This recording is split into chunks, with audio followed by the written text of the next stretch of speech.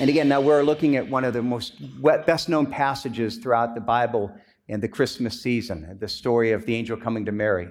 And one of the things that I want to see is that though, this is a well-known passage, periodically I'll, have people say, well, why do we spend time every year? And, it's just a little part of the Gospels, and is it really that important that we would spend this time every year? And one of the things that I want to point out is that as we look at this is something that the church from its very onset, the teachings that we see, that we celebrate through Christmas, is something that the church has always seen as being very foundational to the teachings of the church. Those who are regular attenders, that we've been in the midst of the study in the Apostles' Creed. And the Apostles' Creed is the oldest summation of the foundational teachings of the church. And in that, we're not really studying the Apostles' Creed, we're using it as an outline. And we're seeing how the Apostles' Creed teaches the teaching of the Bible. And so each week we're looking at the outline and then going to the Bible and seeing what the Bible teaches on that subject. And we saw from the very beginning how it starts out with this statement of what we believe, of who we are as a church. I believe in God the Father Almighty, creator in the heavens and the earth. This great statement about God, about who God is. And then it goes on to teach about the idea of the Trinity, that God is one God, but three persons. That God the Father and the Son and the Holy Spirit. And it goes then talking about God the Son, Jesus. I believe in Jesus Christ, his only Son, our Lord. And then it continues, the very first thing that it teaches us about the nature of Jesus is what we study in Luke chapter 1. He was conceived by the power of the Holy Spirit and born of the Virgin Mary.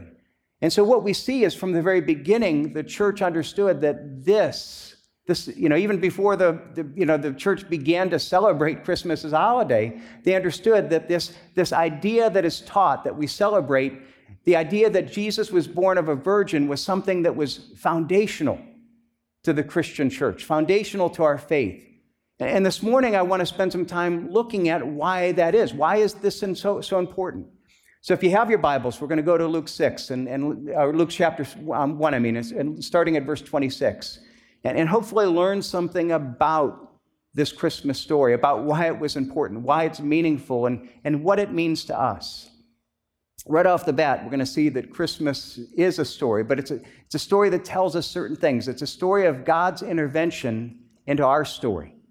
Let me go ahead and read, starting in verse 26. In the 6th month, the angel Gabriel was sent from God to a city of Galilee named Nazareth, to a virgin betrothed to a man whose name was Joseph, in the house of David. And the virgin's name was Mary. And he came to her and said, "Greetings, O favored one, the Lord is with you." But she was greatly troubled at the saying and tried to discern what sort of greeting this might be. And the angel said to her, "Do not be afraid, Mary, for you have found favor with God. And behold, you will conceive in your womb and bear a son, and you will call his name Jesus, and he will be great and will be called the Son of the Most High. And the Lord God will give to him the throne of his father David, and he will reign over the house of Jacob forever, and of his kingdom there will be no end." And Mary said to the angel, "How will this be, since I'm a virgin?" And the angel answered her, "The Holy Spirit will come upon you, and the power of the Most High will overshadow you. Therefore, the child to be born will be called Holy, the Son of God." Now, it's important to see here that the angel comes, and the angel doesn't just tell Mary that she would have a baby, even though she's a virgin. That's part of the miracle. But he continues to tell her something of what it would mean, of why this baby was unique, was special. What you shall call his name Jesus, and he will be great and be called the Son of the Most High. Verse 35, the child will be born, will be called Holy, the Son of God. He's saying that this baby, Jesus, that would be born wasn't a normal baby. This baby, Jesus, was literally God. As we were going to see in Matthew, that we're told that he was given the name Emmanuel, God with us. This was God himself coming and taking on human flesh. Now in this, I want you to see, though, that Luke is very clear, that Matthew is very clear, that there's a link between both the miracle of the virgin birth and the miracle of the incarnation. There's a link between the fact that because she's a virgin, likewise, there's a link that this is actually the Son of God. This is God himself. Again, look at verse 35. After Mary asks how she could become pregnant, since she's a virgin, the angel responds by telling her not only how this would happen, the Holy Spirit will come upon you and the power of the Most High will overshadow you, but he also then continues to tell her what it means. Therefore, because of this, the meaning of the virgin birth is that the child to be born will be called holy, the Son of God. So there's a link here. And this is consistent with what we see in Matthew's account. When we look in Matthew, we see the same thing. The angel tells Joseph that he shouldn't be afraid to take Mary as his wife because the child is indeed from the Holy Spirit. The child is indeed a miracle, that Mary is indeed a virgin, even though she is pregnant. And then he continues on in verse 22. All this took place to fulfill what the Lord had spoken by the prophet. Behold, the virgin shall conceive and bear a son, and they shall call his name Emmanuel, which means God with us. And so what it's saying is that the virgin birth is to fulfill this prophecy all the way back in Isaiah chapter 7, hundreds of years ago, that the virgin birth would be a miracle, something impossible, but it would be a sign of even a greater miracle. The baby would not be a normal baby, but it would actually be God himself coming into humanity, coming into our world, taking on human flesh to live amongst us. And the great news is that when we look at this, it's a story that's telling us that Christmas is all about the fact that God is pursuing us, that God is initiating, that God is reaching out to us. That Christmas is not just a story about what God did there, but it's a story about God coming into humanity because he wants a relationship with us. Now, you know, those that are a part of this church, you hear me talk all the time about, true Christianity is so radically different from religion. And it is.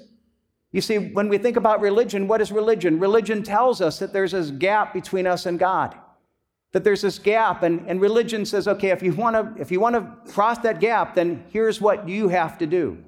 You have to do these good things. You have to not do these bad things that are going to create a worse problem. And if you do enough, then you hope that you've worked your way towards God, and God will approve you because you've crossed enough of that gap. See, the Christian message is, yes, there is a gap between us and God, but it's a gap that we can never cross. The Christian message is something that is illustrated in the incarnation. It's not a gap where God calls us through religion and through our performance to try to work our way up towards God. The incarnation tells us that no, everything is God pursuing us and God coming down to us. The gap is closed, not by our efforts to work our way up, but by God, by his grace, reaching down. God came to us. He closed the gap by reaching out to us. Religion says what we have to do to close the gap. We have to earn our way towards God. We have to do that. The message of Jesus Christ is that God came to us to close a gap that we could never close. He did it by coming and ultimately dying for our sins and making a way for the sins that created that gap to be removed, not by our effort, but by our acceptance of what God had done for us. Now, I want you to see in the midst of this, though, there's a link between this whole story of the incarnation and of the virgin birth. The virgin birth is not just something that's secondary. Again, I'll hear on one hand, I'll talk to people that are more from a liberal perspective, and we don't believe in the virgin birth, and it's really not important anyhow. It's really not essential to who Jesus was or what he did. Or I'll talk to other people that are more evangelical, and it's a nice story, but we pay too much attention to it, and we shouldn't focus it on as much. But again, what we see is that the church from its very beginning saw that this was something that was essential. And the reason is here that when we look at this, both, Matthew, Luke, both of them point to this link between the virgin birth and the incarnation, the deity of Jesus. Again, we saw a moment ago in Matthew chapter 1, behold, the virgin shall conceive and bear her son, and they shall call his name Emmanuel, which means God with us. And so there's this idea of the virgin birth and the incarnation that are linked together. See, the important thing is it helps us to answer one of the mind-blowing problems when we think of who Jesus was. How could God come and become a man? How could God come and take on human flesh and still at the same time remain God? How could he be born of a woman and yet not inherit sin nature? Because part of our nature is we're sinners. How is that possible? And what we've got to realize is that the Bible teaches us certain things. It teaches us that Jesus was not a person who became God. He was not God who just kind of took on, appearance as a man, but wasn't. No, the Bible teaches that God was fully man, Jesus was fully God, fully man. It wasn't 50-50. He was 100% human, 100% God. And it's the virgin birth that helps us understand and explain this. He was born of a woman sharing in all humanity, yet his father was God. He was born of a miracle. And so that there was a sense that he was a child of God, that he was in very nature God. In fact, in Hebrews, it talks about Jesus, and it talks about the fact that we've got to recognize that he's a high priest who is like us, that shares our humanity in all things but one. Look what it says. For we do not have a high priest who is unable to sympathize with our weaknesses. For we have one who has been tempted in every way, just as we, yet was without sin. And so he shared in human nature in every way except he wasn't a sinner.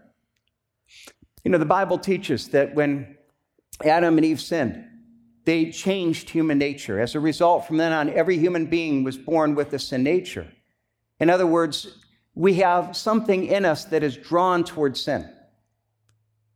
You know, and if you want to illustrate, you know, sometimes I'll hear people talk about, well, children, they're innocent. Well, they're innocent by experience. They're not innocent by heart, by nature.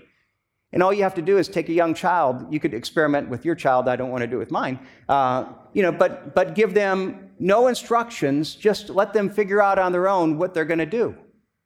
And you know what? If you don't ever instruct them and correct them, they're going to naturally go the wrong way.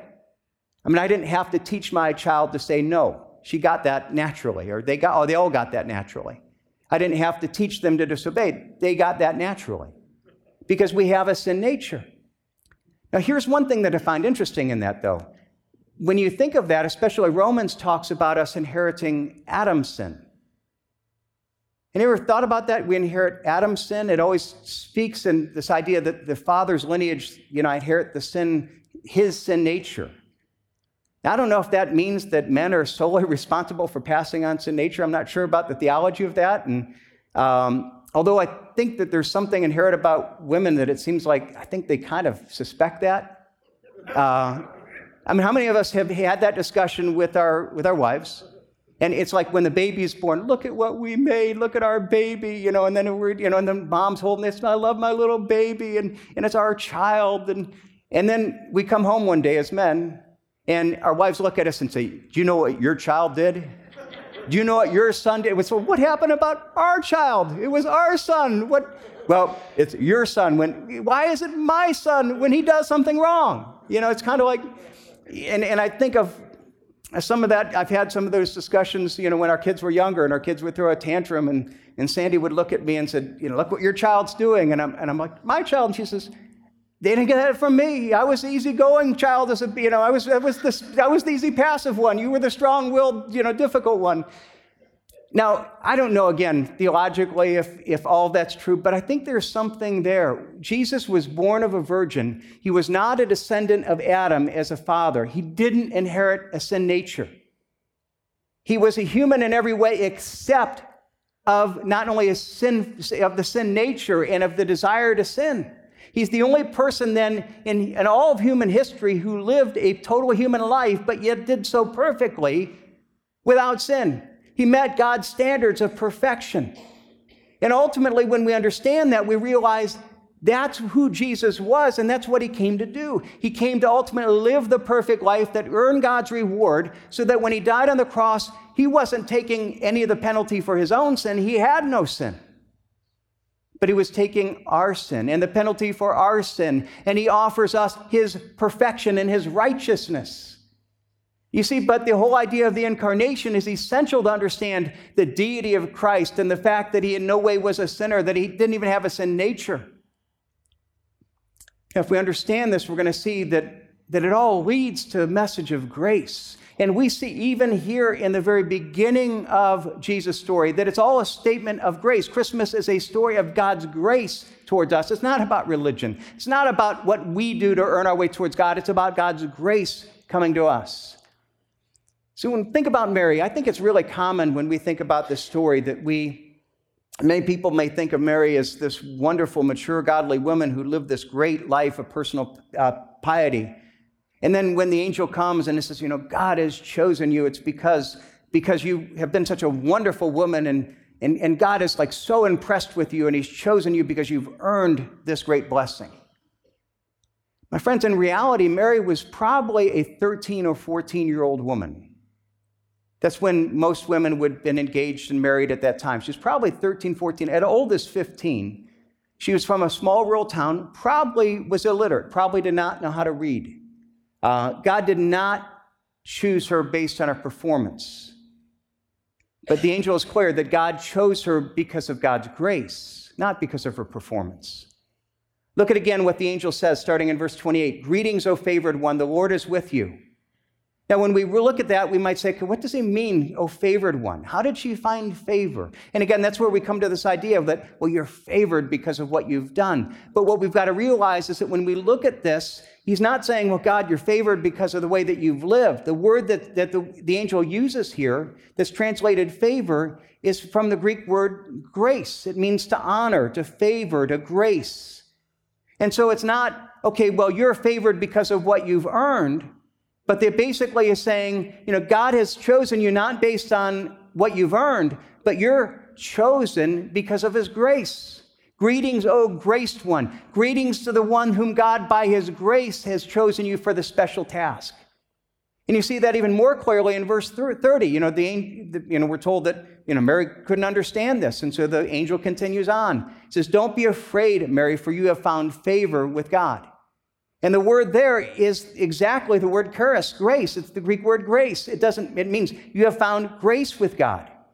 And again, what is grace? It's unmerited favor. It's something that we haven't earned. It's God giving us what we do not deserve.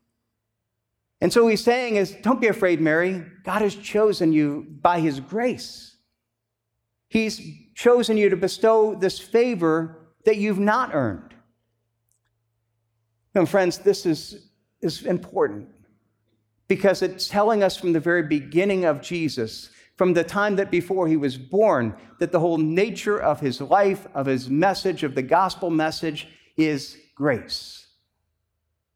God doesn't choose us because we're the good people or the people that have earned his favor. It described how we're saved. We're saved by grace. By grace. Mary was saved by grace. She was chosen by God as an act of grace. And it's true for all who would become Christians, all those who would become followers of Christ, all whom God would choose to use. It is because of God's grace, God's unmerited favor and love for us. I'm a follower of Christ, but it's not because I'm a good person. It's because God, by his grace, has favored me. I don't deserve it. Why did God choose Mary? Not because she was good, not because she had earned it, because God is good. There's no reason beyond that. Now, when I think of this again, we talk about the whole thing about religion, and you see this is all so much in the face of what religion is. Religion is about what we do to earn God's favor. The Christian message is about God choosing and favoring us by grace. It's God taking nobodies out of nowhere and choosing to give them love. Or people that have even failed and fallen short. We're going to see some even in this evening. We can't earn God's favor. And religion tries and says, here's what you do. Christianity says, I acknowledge that.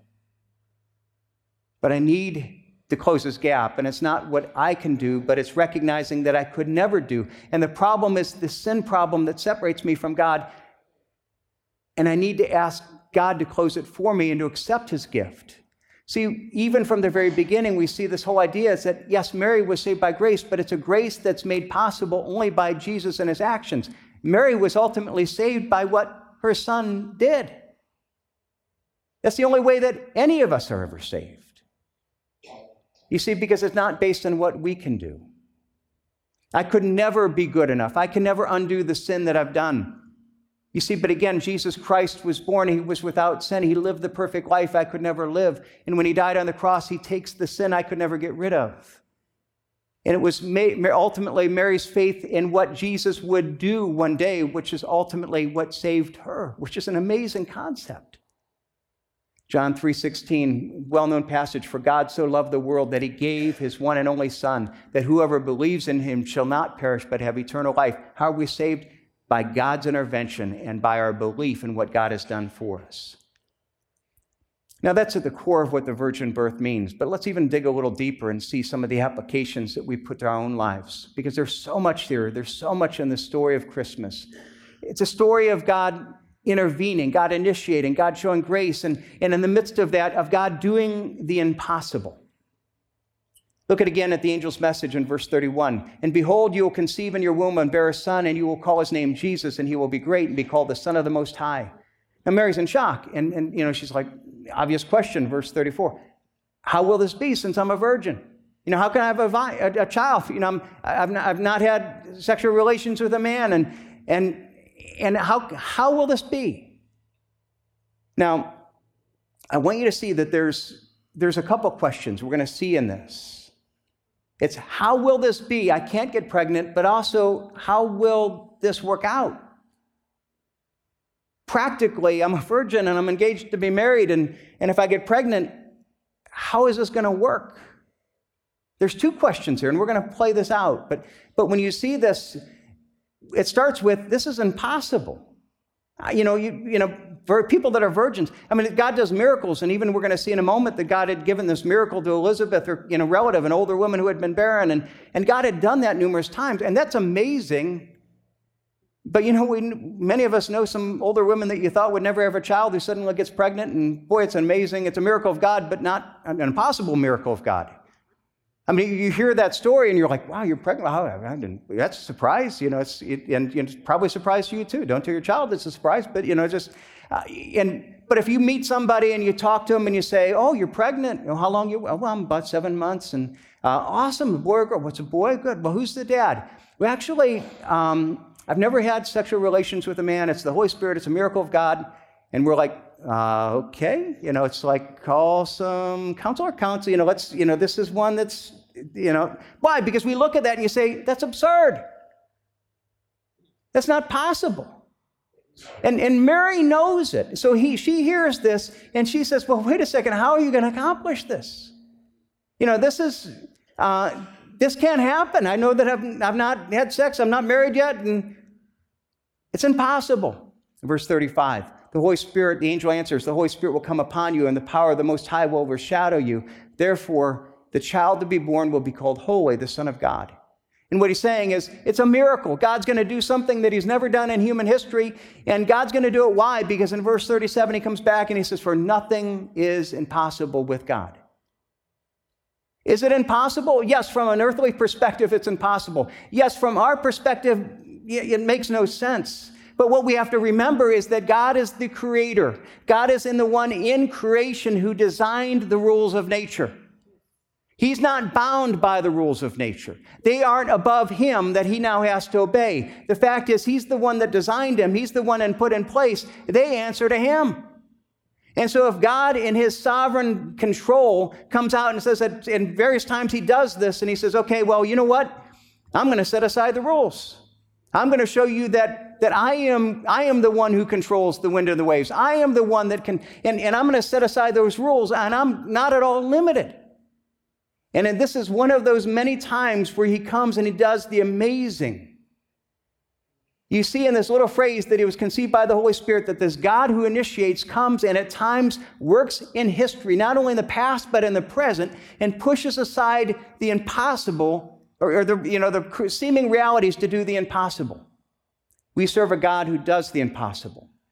And my friends, I want to restate that. We serve a God who does the impossible, not just a God who did the impossible. And when we read the story of what God has done and that God did the impossible, remember we serve a living and active God who is still doing the impossible. He entered in human history. He entered in our history. And in our lives, as we trust in him, he's still doing the impossible. He's still doing things that people will say would never be done. And I want to tell you, there's stories that are here that people are going to share, sharing that they talk about, man, they're over, addiction, and I can't overcome this, and people can't overdone this. And people are being freed from their addiction. Hey, we've got a recovery group starting after the new year. And it's people that are sharing their stories and saying, here's where God is giving me freedom, and inviting people that are saying, if you seem this is impossible, I want you to be a part of this because God is doing the impossible.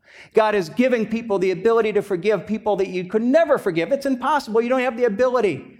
God's giving people the ability, and people that go through great trials and great pain, things that are destroying people, and say, with God, nothing is impossible. Because we serve a God who is involved in human history. Now, that being the case, I want you to realize that we serve a God that is at work and that is doing the impossible, but when we're in the middle of the story, while He's doing the impossible, we may not always understand and see. It may not always feel like He's working, because Christmas is a story which requires faith in the character of God while we're in the middle of the story. See, oftentimes, even when we look at the Christmas story, it's often seen as kind of this magical story, and here you have this wonderful thing, and the angel comes and he said, we are chosen for this great blessing, and then they get married, and they have this baby, and they have all these people come, and they have all these incredible gifts. And even away in the manger, it tells us that no crying He made. He was a perfect baby. It didn't even cry. It was like just a wonderful story. That's not in the Bible. It's just in the song. You see, it's not an accurate telling of the story. When we study Luke 1, it becomes clear that in the Christmas story, as in all of our stories, while we are in the middle of the story, we can look at it afterwards and say, isn't that great the way that God worked? But in the middle of the story, God leaves many questions unanswered. Look at again Luke chapter 1, verse 34. The angel told Mary that she would conceive a child. Mary comes back in verse 34 and responds with a question. How will this be since I'm a virgin? And again, here's what I want you to see. There are two questions she's asking. On the one hand, she's saying, how is this going to happen biologically? How I'm a virgin, that doesn't happen, asexual. How is this going to happen since I'm a virgin? And the angel seems to answer that question pretty correctly or directly. Verse 35, the angel answered her and said, the Holy Spirit will come upon you, and the power of the Most High will overshadow you. Therefore, the child will be born and be called Holy, the Son of God. And again, we may not totally understand that, but it's a pretty direct answer. But there's another aspect of that question, which I think she's clearly asking, is how is this going to work? Not how is it going to happen, but practically how is it going to work? I'm a single woman. I'm engaged to be married. In this period where we're engaged and we're supposed to prove our fidelity and purity in this time of engagement. And now if I suddenly show up pregnant, I'm going to be rejected. What's going to happen? How's it going to explain it to my parents? Who's going to explain it to Joseph? And my friends, look at the story. Does the angel answer that question? The question's clearly there. Does he answer it? I want to tell you, when I started in the beginning of the week, if you asked me, I'd have said, no, the angel doesn't answer that question. And I'll tell you, the more that I've studied it, the more I realize that he gives a partial answer. There is some answer there. It's not the answer that she necessarily wanted. Okay, here's how it's going to be laid out. Here's what I'm going to do. Here's how I'm going to explain. There's a lot of unanswered aspects. We're going to see the part that's answered, but there's a lot that is unanswered. Now, one of the part that is answered is in verse 37, we saw nothing is impossible with God. Part of the answer is this. I'm not going to tell you how, I'm just going to tell you that. You're asking, how is this going to work? And I'm not going to lay it all out, but I'm just going to tell you that nothing is impossible. It's not only, hey, listen, if God can cause this baby to, to be impregnated in your womb without being married, without being sexual relations, God can do anything. And you're wondering, how's God going to work this out? And the fact is, I want you to realize, I'm not going to promise that I'm going to explain it to Joseph, or I'm not going to explain it to your parents. I'm not going to promise that that all the details, but I'm going to tell you this, is that God's going to work it out. Her fear that, again, what are people going to think? And he's saying, no, nothing is impossible. And what we've got to realize that that's likewise a promise in our own lives. That we're sitting there and we've got to realize there are going to be times that we sit there and we say, God, what is going on? How am I going to deal with this cancer? How am I going to deal with this? How am I going to deal with this, this crisis in my home? How am I going to deal with this broken marriage? And nothing is impossible with God. Now, in the middle of that story, though, recognize that God will tell us this is the ending. This is where we're going to be at. But in the middle of it, God doesn't just come and say, well, Mary, I've got it all taken care of. I'm going to go. He doesn't promise that, because what happens is what we see in this story is what we find in our story is God will always save us, but he will not always save us from the storm. He often saves us through the storm. He often doesn't answer the questions, allows us to go through the difficulty. But here's what we have to realize. It's a story. Our life is a story, and he promises this, that we can trust him to complete the story that he starts. The fact is that God started the story. God chose Mary, and by his grace, and we can see in our retrospect all the things that God did and how God brought that to completion. But in the middle of the story, she didn't see all that. And there was a crisis. But what we have to realize is that if God started the story, sent the angel to proclaim the good news, she had to be able to say, you know what, if this is God's son, I don't know how he's going to work it out. But I trust if he started the story, he's going to complete the story. He's going to take care of this. Now we might say, but that's Mary, and that's Jesus. That's like the most important story of human history. Of course, if God started that story, he's going to take care of his own son. He's going to take care of Mary, but my story isn't that important. I'm not Jesus' parent. All right, 2 questions. Number 1, is God's power limited so he can only show that degree of love, that degree of control to one person at a time? Was he stretched by taking care of Jesus in his story, or that he can only handle so many people and we slip through the cracks because? No, of course not. No, he takes care of the birds of the field. So there's no sense that God's power is limited. Now, the second question is this. Okay, you say, well, that was Jesus' story. Okay, what's your relationship to God? The Bible says, John 1:12, but to all who did receive him, who believed in his name, he gave the right to become children of God. Okay, you are a child of God. If you are a child of God, if you are loved, if he has begun your story, can you trust him to finish your story? And look what he promises.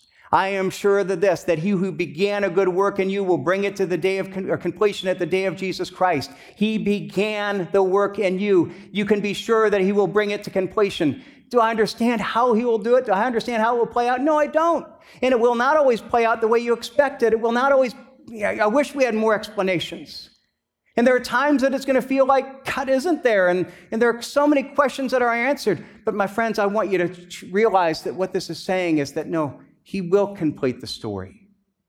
And in those times of uncertainty, recognize that we see even in the story of Mary, even in the story of Jesus' birth, there's that uncertainty, but there's a confidence in the one who began the story, who initiated it. Nothing's impossible with him. He will keep us. We need to remind ourselves of that truth and trust in his character even when we don't understand exactly what he's doing. But there's one other part of that, is that as we're trusting in his character, we also recognize that while we may not have all the answers, there's always a part of the answer. There's a part of the provision. This is the part of the script of the passage I've never seen before. It's really awesome. Look at verse 34. Mary said to the angel, how will this be since I'm a virgin? And again, there's 2 questions. How will this happen? How will this work out? Verse 35, he begins the first one. The angel said, the Holy Spirit will come upon you, and the power of the Most High will overshadow you. Therefore, the child will be born will be called Holy, the Son of God. That's how it will happen. Now, the second question is, how is this going to work out? Now look at verse 36. And behold, your relative Elizabeth is in her old age and will conceive a son. And this is the 6th month with her, and this is the 6th month with who is called barren. Now let me ask you this question. Why did the angel tell Mary about Elizabeth? Okay, yeah, think about that. Was it just a sign? Now here, let me think about this though. It's a miracle that other older women have gotten pregnant before. No one who's a virgin has ever gotten pregnant. Now, if it's a sign to say, here's the impossible, now you can believe the implausible. But if this is something implausible, the implausible, does it give me evidence to believe the impossible? And the fact is, by the time that Mary gets to Elizabeth, she's going to probably know she's pregnant herself. That's what I've always thought, that it was a sign. But the more I realized that's not the primary reason. And it's shown by what follows. See, what you've got to realize is this. What follows after this is that Mary goes to Elizabeth. Right after this, she goes to Elizabeth, and right away we could think, oh, well, that's a neat thing, she went and visited. Well, here's what I want you to realize. This trip was a long trip. Mary is in Nazareth. She's going down north or south of Jerusalem, the hill country of Judea, probably 80 to 100 miles in the hill country, probably took the trip either by herself or with a caravan, 14-year-old pregnant woman. All right, I think about my 14-year-old. Am I going to send her on a walking somewhere 100 miles away by herself? No, especially if she's pregnant. So what's going on here? You go to Matthew, and what you see is that when Joseph found out that Mary was pregnant, he decided to put her away. Now, this is a shame culture. If you have a 14-year-old girl who shows up pregnant suddenly, unexpected, you go hide her. Like send her 100 miles away to a relative that nobody knows. I want you to realize it wasn't like, oh, I get to go visit Elizabeth. It was, you're pregnant, we've got to hide you. And the angel said, go to Elizabeth. And everyone is sitting there saying, Mary, how could you do this? I don't believe you. I don't believe, And everyone is saying, and she goes to Elizabeth, and as soon as she walks into Elizabeth's home, the baby in Elizabeth's womb jumps, and Elizabeth says, oh, greetings, favored one, you're chosen by God, I believe you. And it was God's provision at the moment. Now, God would eventually then show up to Joseph and tell him, but not right away. And the thing is that what he said is, right now, here's one person that will believe you. Right now, here's one person's provision. In the middle, there's a lot of questions that we don't know, but you know what? In any of our story, if we step back and we look at it and could say, I'm worried about this, but this is God's provision. And what he's telling us in the middle of the story, there's going to be a lot of confusion, a lot of things we don't know, but God says, okay, but take hope in what you do know. There's always an Elizabeth. There's always somebody that is there that's part of God's provision in the here and the moment. And when we get to the next step, he's going to provide there as well, because he's completing the story. My friends, I hope you take hope in that. Now, just in closing, just last thought. This is a story, but it's a story not of what Jesus or what God did, but of what God's doing. And so when we think about this Christmas, I want to challenge you to say that it's a story that calls each of us to find our own place in the story. For some, it may be looking back and remembering that this Christmas is a story of God's intervention, and to realize that, okay, how is God intervening in your life? There may be some people here today, and you're like, I'm not sure how I got here. I'm not sure why I'm here. God, you are here because God is pursuing you, because God loves you. Not because God wants to beat you up or where you failed, but because God is pursuing you and saying, no, I want you to know a story of grace, because Christmas is a story of grace. It's not about your religion. It's about, okay, are you willing to admit that you can't fix what's broken and accept the gift of grace that God offers by him doing that? Are you willing to come to him in the midst of your impossibility and say, God, I need you, accept you to do the impossible. God, here's something that I cannot overcome. I surrender to you. I ask you to heal what I can't fix on my own. And for those who are in the middle of the storm, to recognize that I don't have all the answers, and I know you don't, and it's confusing. But you recognize that he began this story. He began the good work in you, and trust him to bring it to completion, even when you don't know where the story's going. Trust that he loves you every bit as he loved Mary, and he's just as committed to caring for your story, even in the times that it's confusing. And even in that, look for his provision. Find hope for where he's providing now, and let that be the thing that gives you trust to trust in him for what he will provide in the future. Thanks for joining us. If you have any questions about what we talked about, Jesus Christ, our church, or anything else, connect with us on Facebook, Instagram, or by email. We'd love to hear from you.